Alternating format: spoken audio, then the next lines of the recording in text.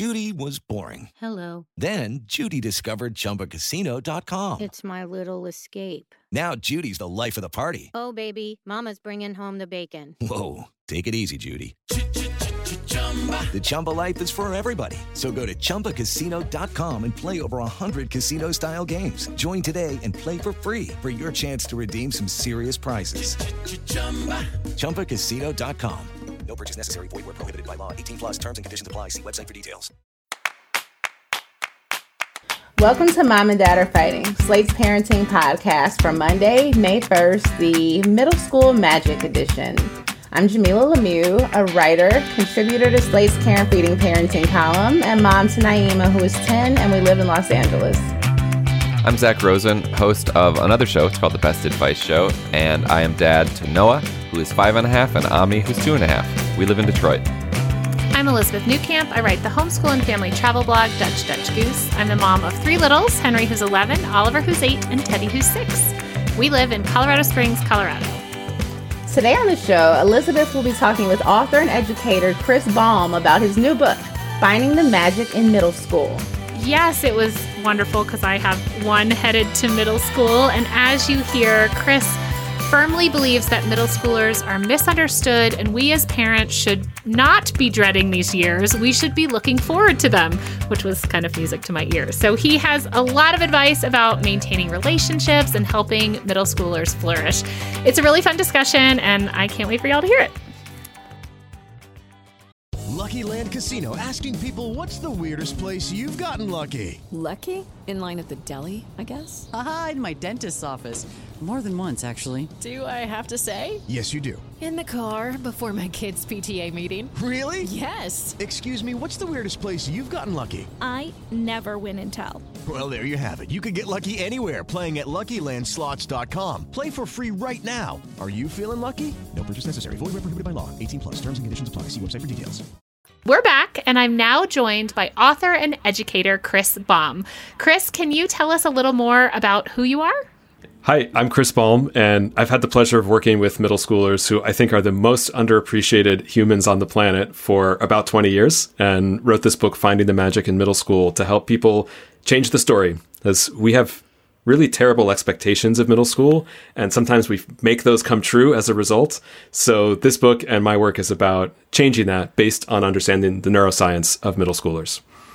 Well, Chris, I am so glad you're here because, as listeners know, I just now have a middle schooler. I have my oldest has just turned 11 and will start 6th grade next year. And all of my friends, we are like dreading this. I feel like we have felt like it is the end of something or the beginning of something else. And your book was such a welcome perspective because I was like, no, it is an end and a beginning, and we're going to talk about that, but it's something that we can really view as beautiful. Thank you. I'm so glad to hear. That's what I'm hoping for. And exactly, it's a time of transformation, second only to early childhood. So if we see it as that and we understand what's going on, so it's not quite as bewildering to us, it might actually be good. How did you end up working with middle schoolers in the first place?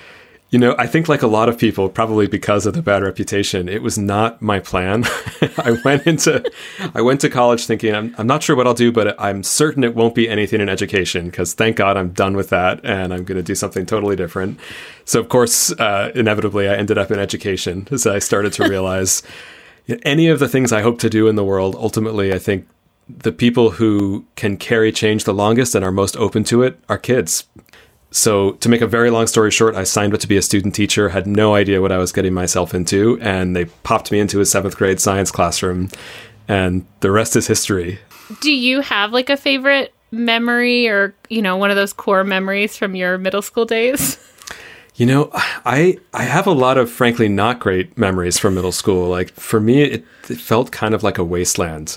Yeah. And I say that, with hesitation because I know there were great educators around me, but I was in a school where there wasn't a lot of social emotional learning as part of it. I felt lost and also bored. And that just defined it, all the way through maybe until sophomore year of high school, something started to shift for me. But I just thought that's how everybody thinks middle school is. And And maybe that is actually how most people think it is. But then, through actually teaching and designing schools and running schools, all serving this age, I really now believe very strongly that is not how it has to be. And it's possible to really change that whole story. You talk about middle schoolers as having great possibility and potential and call it a magical time. But why do parents, and I guess even some educators, struggle to see them as these balls of potential? Yeah, so many reasons. I think two big ones. One is that we have our own trauma often from those years, and it's painful to go back to it, just to remember the messiness of it. Sometimes we want to distance ourselves. And the other is that there's a lot in common between middle school and the toddler years. Mm-hmm. And I don't mean that as a disrespect to middle schoolers. Like the connection is that those are the two peak times of brain growth in our entire lives. And when that much change is happening, it's confusing to be the person changing, and it's equally confusing to be the parent of that person. And if you think about with toddlers, like if we didn't have a way to developmentally understand what they're going through, we would go bananas. Why are they doing this? And I think with middle schoolers, actually, we commonly don't have any developmental foundation. So it just seems like they're being difficult for the sake of being difficult, or they're checking out because who knows what's going to happen to them now. But if you understand the development at play, you realize all of this has a really good reason, and there are ways to support it so they don't get stuck in that in-between stage. The core of your book talks about the developmental river, which I was like, okay, this is something I can keep in my brain. Like, which branch of this river are we on as we go through these things? Yeah, so everything in middle school starts with the premise that your brain is getting a total renovation and it's turning into a social brain. And it doesn't mean elementary schoolers aren't social, but they don't pick up social nuance, inclusion, exclusion, hierarchy, how they're going to be perceived. Most of them are just not worrying about that. Come middle school, starting a little bit different based on which gender and when puberty begins, they suddenly start receiving all this information. I'm noticing, what's going on with this group. I'm noticing this hierarchy going on over here. And then I'm not sure if it's okay to be me. Like, what is going to happen if I show this interest, or if I become friends with this person? So that social brain has, I think, 3 core drives, and there's really interesting research behind each of these. But in a nutshell, it's the quest for identity, for authentic identity, the quest for connection, to really understand how to be around peers, make friendships, repair friendships, and the quest for contribution, to feel like a valuable person because I did something of value for an objective person, not just, my parents or my teacher. Mm-hmm. That's what middle school really should be about. If we designed it around that as parents or teachers, we would see a really different kind of middle schooler. So much of what you're saying, and I think when I first started reading the book, sounded like, okay, this is kind of like mini high school, right? Like these are these starting things, but you really make the point that this is fundamentally different. Yeah, I think often this is the challenge with middle school, is that people say, like, can I lump it in with high school, or should I just lump it in with elementary? And really, it's neither of those. It's its own very distinct developmental phase. And the key, again, is that it is when you become a social person. Even Maria Montessori said basically exactly that more than 100 years ago. And now there's a ton of neuroscience to kind of back up that claim. But everything about it is figuring out how to be a human around other humans, and how to bring yourself out and do something useful around other humans. So if you play to that, then you realize, like, you want to let them have lots of social time, but also you want to let them have a space where they can process what they're learning socially and they can make mistakes. You want to model that. As an adult, we are still learning socially. We make social mistakes. We have repairs that are needed sometimes in our relationships.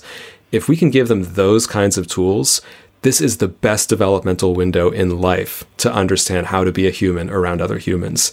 And that's a pretty useful skill to have going forward, high school and beyond. Can you give some strategies to help connect and build trust with this age group? Because I do think that's where parents struggle, right? Like, we think of them that they're going to be difficult, and we get in these fights with them. And at the end of the day, like, not only have we had this fight, we have this relationship problem. Yeah, it's so true. One of the simplest ones that I love to say, it's called the third thing. And the idea is, middle schoolers spend a lot of cognitive time and energy reading faces and actually really trying to understand what is someone actually thinking, maybe that they're not saying. And there's fascinating research about how right at the start of middle school, they get way better at actually seeing through us, basically, and seeing our true feelings, even if it's not what our words are saying. So when you are face to face with them, often it's kind of anxiety producing. You know, you're staring at them. They feel like they have to be looking at you. What am I supposed to say next? The silence is awkward. What is she actually thinking? Whereas if you can be side by side, both looking at something else or doing something else together, which is the third thing, it's a much lower stress, lower stakes way for them to connect. So whether it's, you know, in carpool or doing a puzzle together or even just simply watching a show together, but commenting on it, like making that part of the conversation. I know a lot of middle school parents that say that's when they get to talk about relationships and sexuality. It's not a face-to-face conversation, but it's commenting on something that you're seeing portrayed. So that's the first place I would start. Yeah, that's awesome. I have kind of always called that windshield time. Like, I like that. Because I'm not looking at them, but it's like we do end up having these great conversations. And you're right, it's because they don't have to look at me. Yeah. And it's just it's part of this, you know, bigger metaphor in the book of, you know, if you see them as someone who's going on a big adventure, like an adventure that will totally change you. And you imagine, like, if you were going on a huge wilderness trek, like, you don't want to hire a boss to come along with you who's going to be constantly telling you what to do, not to do. Like, you do want to hire someone authoritative, though, someone who's a great guide, but who is there to orient you, to prevent you from doing anything, you know, irrevocably stupid, but not to constantly nudge you. And I think that's more what they need. So it's a chance for us also to really shift who we are as parents. And I'm right there with you. My oldest one is 10. So all of this is happening. And I've been working with this age for so long, but now it's in my own household. So I feel it. Like, the way that I've parented before is not the way I need to parent now. I struggle with that guidance too, like autonomy, support, like a lot. Yeah, you know, I love this concept. There's a type of cognitive bias called the anchoring effect that I talk about in the book. And the idea is that, you know, we all tend to value the early information we get about someone more than later information. Mm-hmm. So that explains, you know, first impressions and why they really do matter. But in this case, the challenge is, as a parent, like, you've seen them when they were tiny and defenseless, and you've seen them when you would never let them cross the street alone. And so we tend to be anchored on who they used to be, and we're kind of lagging behind reality. Whereas they are looking ahead, and they're probably overestimating their skill. They might be looking up to slightly older kids thinking, I'm basically like them. You know, I'm practically an adult. Yeah. And the gap between those two creates a lot of tension, like real painful difficulties, I think, in families where middle schoolers don't feel trusted if adults are constantly not giving them the responsibility they think they're ready for. So I think the simple, you know, advice I'd give is that whatever you think is a comfortable amount of responsibility to trust your child with is probably too little. That your comfort zone is going to hold them back, most likely. And it doesn't mean you need to let them do everything, give them the keys to the car, but just a degree more than feels most comfortable for you probably makes up for that bias. I'm such a sucker for, like, rules of thumb. So I love that. Like, okay, here's where I'm comfortable. Can I give a little bit more? Right? Just one step more can make a difference. And then next time maybe it's one more step, right? Like, okay, they've done this. I think one of the things I hear also that you address is parents are feeling like they're losing this connection. You know, we connected with our kids as a certain way when they were elementary school and we're the parent, and now we're kind of moving into this new phase. How can we generate connection in this middle school phase? I think the first thing I'd suggest is to be careful about taking things personally. So it's part of their natural development to want to push off a little bit from family. And it's not because they're rejecting you so much, even though it really feels like that often. It's that they have absorbed so much from you already, values, mindset, worldview, and now they're realizing that there's this whole world of peers that has rules they don't totally understand, but they're really curious about. So they're orienting toward that because that's where their learning edge is. They already know you and trust you. So if you can see, you know, if they say, drop me off 2 blocks away from the middle school, you know, don't show your face. If you can translate that in your mind as they have to figure out how to be around their friends. And peers are who they're going to be with for the rest of their lives. They already trust me. They trust me enough that they can give, blunt requests like that. I'm not going to take it personally. I know that this is a phase, and they'll come back around once they've done their developmental work, which is to figure out how to be around peers. So that might be the first step, just so that we don't end up reacting or getting triggered when it's not helpful. Yeah, someone once told me to think of that as like their first steps. Like if we treated those moments like yes, my kid told me to drop them off 2 blocks. They're embarrassed by me. It's happening. Comfortable enough to tell me. Yeah. My wife tells this story where her father sat her down, I think in 4th grade, and said, like, pretty soon you're going to start to be embarrassed by us. Like, I just want to warn you that that's coming. And at the time she was like, no, that's impossible. And, sure enough, 2 years later, she thought her parents were, humiliating to be around. But she remembered that they had kind of forecast that, and that made them somehow less stupid in her eyes and let her see that this is a phase. I'm not, doing something wrong by turning toward peers. Another myth about middle schoolers is sort of that all of a sudden they're not into learning, or that school becomes kind of this burden. How can we as parents help our kids stay engaged and excited about learning during this phase? This is a hard one because it's a design problem in how middle schools are set up. Middle schools accidentally are working directly against the developmental drives of middle schoolers, at least in a traditional setup. They want to be around peers, to be collaborating, to feel like they're contributing, that it's a real world problem. And the reality is often they're taught individually. It's cheating if you're sharing notes with someone else. It can feel like busy work or worksheets. It's not real world relevant. So it shouldn't be a surprise that in that kind of situation, middle schoolers feel like this is not designed for me. So the ideal solution and the hardest one to do is to design better middle schools. And those do exist. And I think when you see schools that are project-based, that have a big focus on social emotional learning, not as some scripted curriculum, but actually space where we can talk about what's going on inside and the quality of our relationships and get tools. In those schools, you see middle schoolers really engaged. They don't lose the connection. For parents who don't have the choice or the privilege to go to a school like that, it's more, can you find places in their lives where that kind of learning is possible?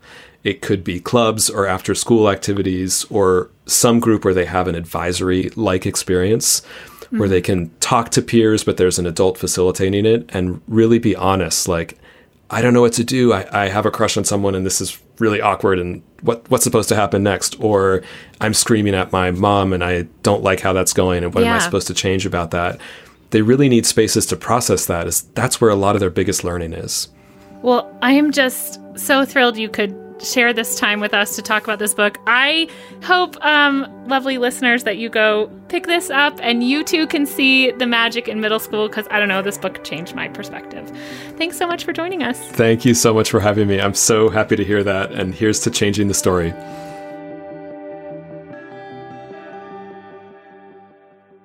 This episode is brought to you by Progressive Insurance. Hey, listeners, whether you love true crime or comedies, celebrity interviews, news, or even motivational speakers, you call the shots on what's in your podcast queue, right?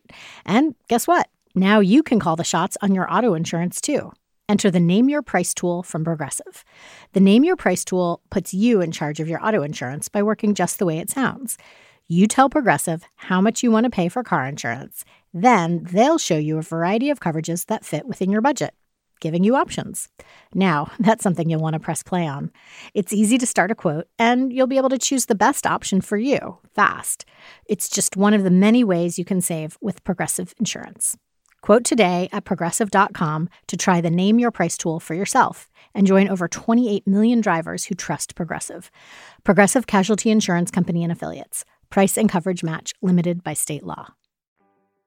All right, let's move on to recommendations. Zach, what are you recommending this week?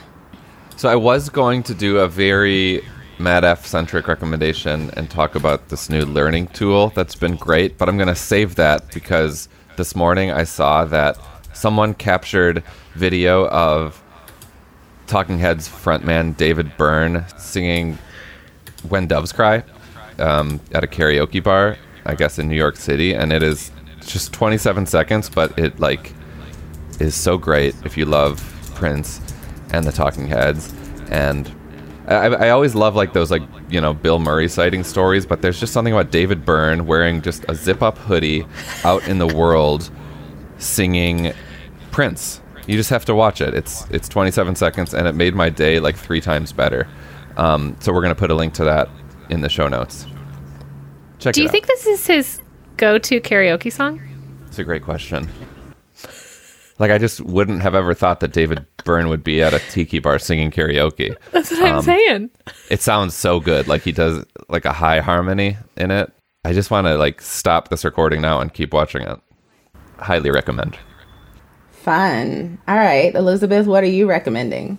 Okay, well, I am starting to prep. We have a big trip coming up, and then we'll be home for a couple days before we move. So I'm starting to kind of prep all that stuff for the kids to do on these long flights. And I completely forgot. I don't think I've recommended this before, but these Professor Noggin cards are some of our favorites. It's a little game, and they come in themed packs, and it comes with a dice, and you roll the dice and ask whatever questions. I don't do any of that.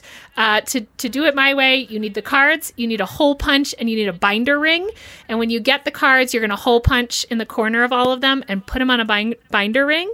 And then I attach them like to my purse or to my bag or whatever. And as we're waiting in line or whatever, I just ask the questions, and I hand them to the kids and let them read me the hard questions and see if we know them. Sometimes I mix the packs all up so the questions are all over the place. Sometimes we're like doing a space study now, so I just hole punched the space ones this morning to bring around with us. They're such a great way to eat a couple of minutes, and the challenging questions are challenging enough that adults don't always know them, so that's fun for kids. And the kids really like them. They have beautiful pictures on the front that are relevant to the thing. They have so many different ones, so go check them out. Professor Noggin cards. Very cool. Super cool. I'm looking at the website now. These look really interesting. Can you get this stuff at the library? Do you know? So sometimes I can find some of these things at the library. These cards in particular are very popular on like anybody selling homeschool curriculum. I find a lot of the stuff that way because you use them a couple times, the kids know the answers, and people sell them for a couple dollars. So if you like kind of educational games, like your Facebook homeschool group is a really good place actually to be because people are always selling these things, and most libraries hold like curriculum swaps and stuff like that. But I'd say our library has an educational resource room, and they have a ton of these there, but you can't take them home. But you can go there and use. They have so many games, and we probably use that once or twice a month. We go there with the whole group and see what they have that's relevant, that we, is relevant to one lesson that you wouldn't use more than a couple times. Mm-hmm. Very nice. Cool. How about you, Jamila? I've got an adult recommendation again this week. I'm recommending Florida Man on Netflix. I think it's a limited series. I can't see it coming back. It's about this guy. He's caught up with some gambling debt, and he's working for this kind of mobster-like guy. And he is sent to Florida to recover the guy's girlfriend. She's run off from him. And it turns out that the guy and the girlfriend have been having an affair. But also, the lead guy is a one-time cop who went crooked, and he's got like an ex-wife who's a straight cop. She's like trying to investigate this case that he's adjacent to, and so she's kind of investigating him. And so even though he still like really cares about her and they still care about each other, like she also potentially could send him to jail, and seems like she's interested in doing it. And it's just really interesting. It's, it's short, it moves fast. I enjoyed it. It's a fun show. And it's also inspired in part by the stereotypical Florida man. You hear these ridiculous stories about someone in Florida committing some sort of absurd crime. Kind of like quirky and deranged. Yes. Have you done the thing where you Google a Florida man and then like your birthday? No, I haven't. Wait, what do you mean? mean? God. Like Florida man, Florida July man 22nd. just put in your birthday. And it'll just tell you like it'll whatever pull crazy up like a headline. Oh my God. From a Florida headline. Oh my God. That's a game. That is a really good game. I love that. I'm going to do that. Mine is Florida man hit dad in face with pizza after learning he helped deliver him, police say. There's what so a many fun for my game. birthday. I don't want to offend Florida people, though. A Florida man was arrested after telling a playground full of kids where babies come from. Oh my God. Florida man arrested on DUI charge after driving scooter into Walmart shelves. Nice. To be fair, I learned of this game in Florida.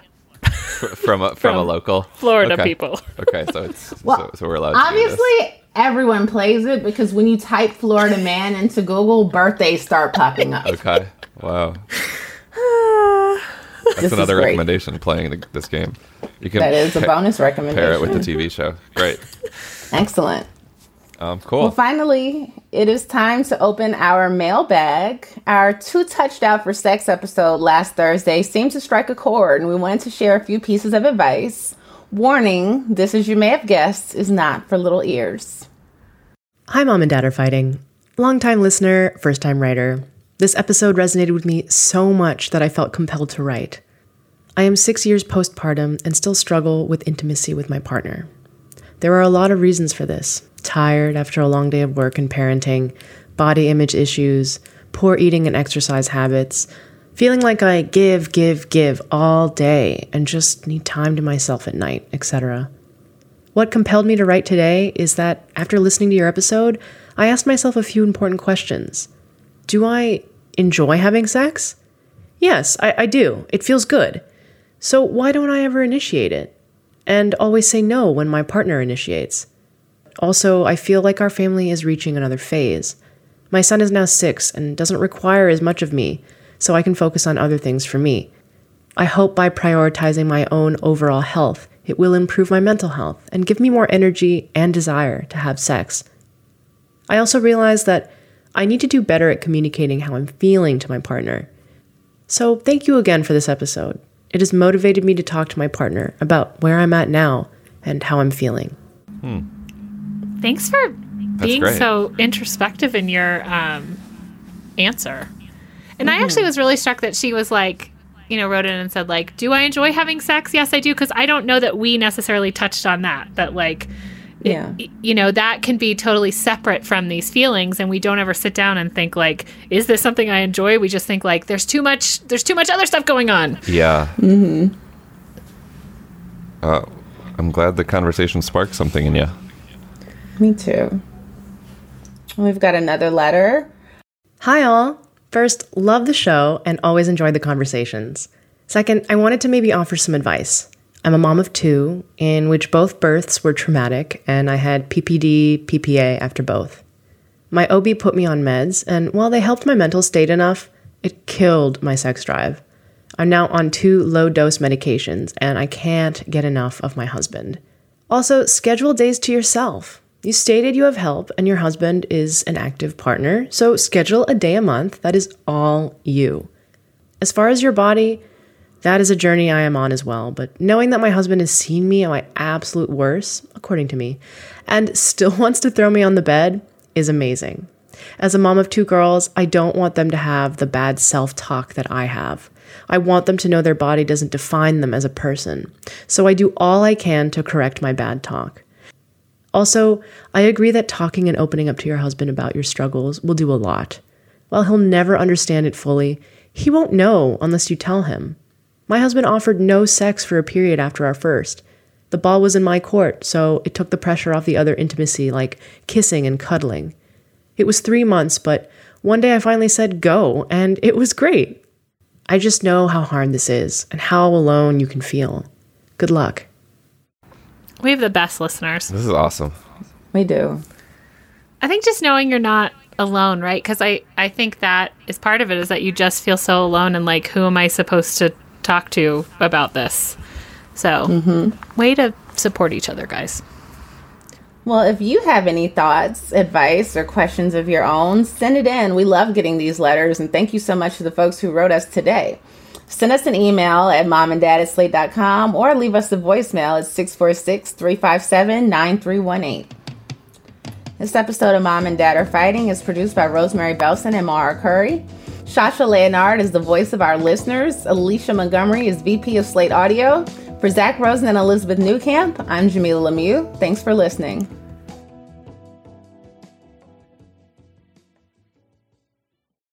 With Lucky Land Slots, you can get lucky just about anywhere. Dearly beloved, we are gathered here today to... Has anyone seen the bride and groom?